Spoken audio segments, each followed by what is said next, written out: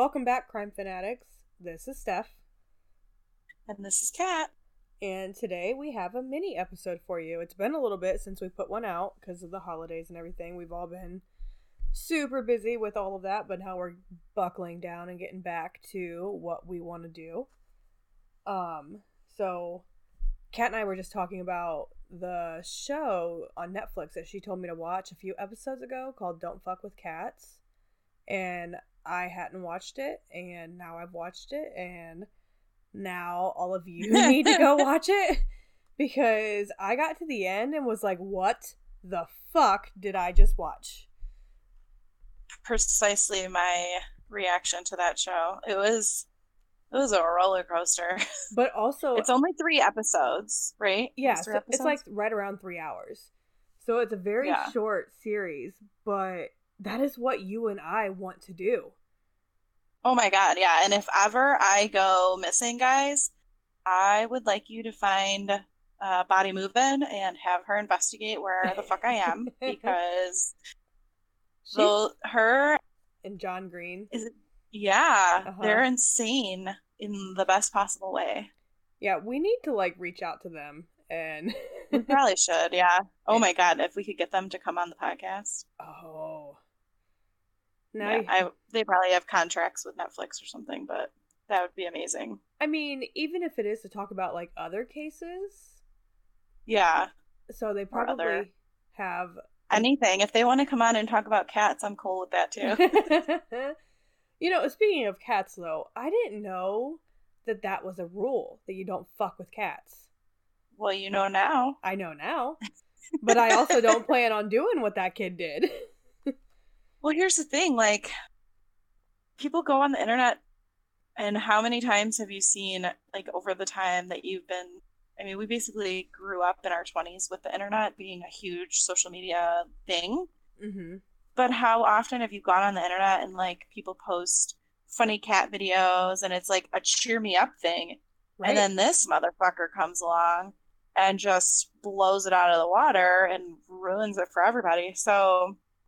I mean, I think that's where it comes from. Like, this is supposed to be happy time, not disgusting, morbid, like, ugh. And, like, so. I'm really glad that they didn't show... me too. Specifically, because I wouldn't have been able to finish it. But, like, the point is, like, very well taken with everything that they do show on the... Yes. Yeah, guys, if you're worried about watching the... docuseries because of not being able to handle like gruesome whatever, they don't show anything like, you know, what happened, but they don't ever show you anything, like, for me at least, anything that's like gruesome or like over the top. So yeah, I would have never they tell you the story without it. Yeah, I don't think I could have either. Yeah. To be honest, I don't know. Yeah, not at all. Man, I don't...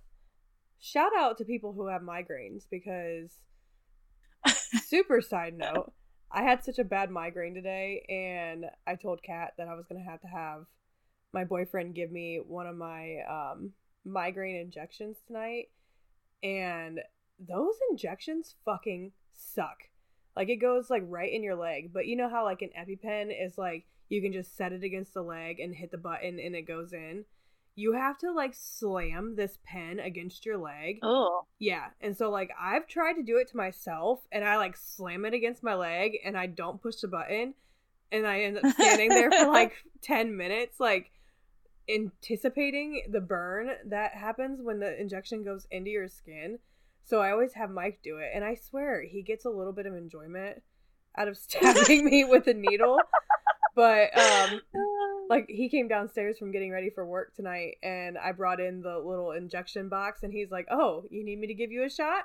Here, go ahead and sit down. And I'm just like, you enjoy this a little too much.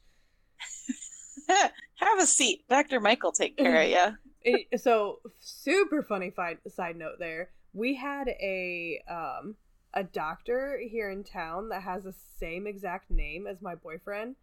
And Mike always says, trust me, I'm a doctor. But I was like, no, you're not a doctor. Like, just because you have the same name doesn't make you qualified. I mean, technically, he has a PhD at the end of his name, right? Right? Oh, That's man. so funny. All right, so I'm going to let Kat get into this since it is a mini. I don't want to talk your heads off all day about the Okay, random so shit. we each chose, and we discussed it a little bit in the episode, we each chose someone local to us that is missing, like a mysterious missing persons case that is unsolved in each of our areas. Now, I asked in a forum who I should like for cases, and someone sent me this one. And as soon as I started climbing down the hole of this case, I was like, okay, this is the one. So the person I'm covering is the mysterious missing persons case of Erica Thompson. Erica Thompson is a 53-year-old woman who lives alone in Brookfield, Illinois, following a breakup after 2 years in a relationship. She last had contact with her family on Monday, September 23rd, 2019. So this is about 4 months ago now, through an email with her sister. After the 25th, though, Wednesday, Erica never showed up at work and did not call in, which was out of character for her. So when her family went to check on her, they found that the back door to her house was unlocked. It was open. And upon entering the house, they noticed that the air conditioning was blasting, which is kind of unusual for the end of September in the Chicago area. But I'm not sure that it really means anything because it was a high of 70s during the high 70s during the day, the week that she disappeared. So it just kind of depends on the person and whether or not that was unusual. I know my husband would have had the AC on. I don't know about blasting. It did not say what temperature they had it at. So it's strange, but definitely doesn't necessarily mean anything. But they also found moldy dishes in the sink and cat puke all over the house, which I think are bigger indicators since her family said she didn't live like that. She kept her house pretty tidy. So to have dirty dishes, a sink full of dirty dishes, and cat throw up in her house is definitely not par for the course for her. Now, when there's no sign of Erica, the family makes a formal missing persons report on October 1st when her son called 911. The police are able to find her on local video surveillance on September 25th, which is that Wednesday, the last day she went to work. And she was driving her car at Veterans Circle in Brookfield, the town she lived in, which is basically a roundabout. In the center, it has, like in the center of the roundabout is a Veterans Memorial.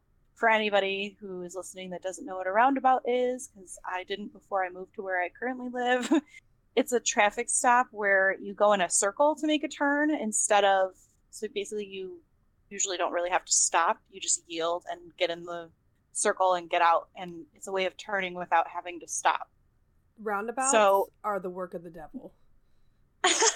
We have one in our neighborhood, so. I fucking hate roundabouts.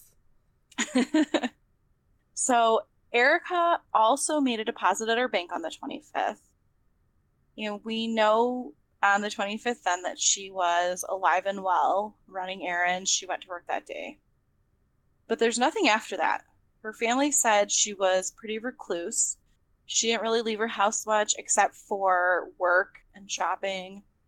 And her home has outdoor surveillance, which you would think perfect. We can find out what happened. But when that was checked, 3 days were conveniently missing. Someone deleted September 25th through the 27th. Erica's phone did ping a few days after she's believed to have gone missing in Missouri, which is strange. Her family also said she really wasn't one for travel. Like, she's a homebody. She's basically like me. So, crime fanatics, here are the details you're looking for. Erica is a white female. She's 53 years old, like I said. She was about 5'7" and about 130 pounds. She has blue eyes and medium blonde hair with a little bit of gray. She has fairies tattooed on her hip and a small blue heart on her foot. She was last seen on surveillance driving her 2014 Nissan Juke, which is a pretty it's a different looking type of SUV, so it's noticeable in my opinion. I Plus agree. it was a metallic purple in the sun. So during the day, I think that makes it even more like you would notice it. At nighttime, it can appear to be like faded black or brown. And it's Illinois license plate number E27 space 3380. Now, Erica's car is still currently missing, but like we mentioned earlier, her cell phone pinged in Missouri, so it is possible that her car might also be somewhere in the area in Missouri. Police have not mentioned any persons of interest in her disappearance, but the entire investigation seems to have gone cold. The family is becoming understandably upset as the detectives have become out of touch as they move on to other cases. But Erica isn't just any case to those who love and miss her. Of course, we want a good outcome in this case. I hope that she'll show up at her sister or son's house and say she was on a soul searching journey. But doing what I do, I know that is more than likely after this amount of time, someone has done something to make it so that Erica isn't able to come home. And the family believes that someone who knew Erica is responsible for her disappearance. In either case, we just want to help the family get answers. So the Cook County Crime Stoppers is offering a $1,000 reward for any information that leads to locating Erica. If you have any information on her disappearance, please contact them. The phone number is 1-800-535-7867, or you can call the Brookfield Police Department. And we will post the photos of Erica and her car on our Instagram and Twitter with the hashtag bring Erica home, because that's what the family's been using when they post things for her and trying to everything together, because then when you put in that hashtag, everything that's been posted will come up. So you can climb down the rabbit hole that I did today. I hope all of our listeners will help us share this case and bring some new attention to it in hopes of getting the family a resolution. You could know something and not even realize it. So please check out the photos after the show. Steph, after hearing all the info, what is your first instinct on this case? It's got to be someone close to her. That was my thought as well. And knowing that she had had a recent breakup kind of struck me. I feel like more often than not, it's someone close to you if there's some foul play. And knowing that she had just gone through a breakup after 2 years, so I started kind of going down a rabbit hole trying to figure out who the boyfriend was. And I will not say that it was the boyfriend. I will not say that who he is, because he has not even been labeled as a person of interest, as far as I'm aware, publicly by the police. But once I was able to figure out who he is, there were some definite alarming things.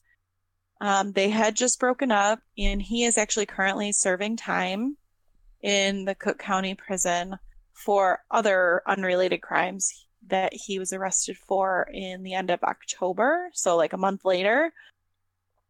And he basically has like a lifelong rap sheet in different states, which makes me very worried that there's foul play here as well. And I can understand why the family might think that there was someone that knew her had something to do with her disappearance. Yeah. So usually though, like 9 times out of 10 when someone disappears or goes missing or anything, it's always someone close to the situation. I agree. And statistically, that's true. It's usually like, that's why they always look at the husband first, like, because 9 times out of 10, well, maybe not that high, but like often it's the husband or the wife or somebody close to them in their life. It's somebody that knew them. So it is possible that she's out trying to find herself, but I think it's probably more likely that someone in her life may know more than they are letting on. Yeah, So. somebody has to know something. I agree. But I mean, and that's why I was asking when we did the last episode, and you covered Brian Schaefer. I was wondering, like, did he have pets? Like, that's one of my things where I feel like most pet owners, like, she had cats that she loved and took care of. And if you're leaving, like, if you're noping the fuck out of your life, you don't just leave your pets to starve to death in your house. You kennel them, you do something with them. You don't, I don't know. It seems to me finding the house with a sink full of dishes and her cats in the house still, the door's unlocked, the back door's unlocked. Like, it feels to me like either someone took her out of her house or she left her house to run an errand real quick and didn't come back because it doesn't feel like she was meaning to leave. right. So, I mean, I don't even like going to bed on Sunday nights when I know that I work Monday through Thursday with dishes in the sink. Because I know yeah. during the week it's going to be hard for me to do them. There's just a lot that feels icky about this case. And I'm glad that somebody actually brought it to my attention because this is very close to me. And I honestly really didn't know about it. So hopefully somebody listening will have some kind of information that they can share. And then we will be able to hopefully help the family get some kind of answers. I mean, regardless if it's good news or bad news, at least they won't just be sitting wondering. So if you have anything, again, please do contact Crime Stoppers. The number for that is 1-800 535 I lost it. 7867. So 1-800 535 7867. Or you can contact the Brookfield Police Department who's handling the case. And their number is 708 244 4862. So with any information, please contact one of them or even call 911, whichever gets you to be able to give them the information quicker so we can get some answers in this case. Now, Steph is going to go ahead and share a local missing person by her. So, this is the case of Tyler Davis. He went missing on February 24th, 2019, near the Hilton Hotel in Easton Town Center. And Easton is on the west side of Columbus. It's like a really richy part of Columbus. It's like a whole shopping center. Tyler and his wife Brittany came to Columbus from Wilmington, which is south of Columbus, to celebrate Brittany's birthday. They were out until 3 a.m. is what she said. Most child-free adults like to make the most of their time, so they went out to a few bars and then to a strip club.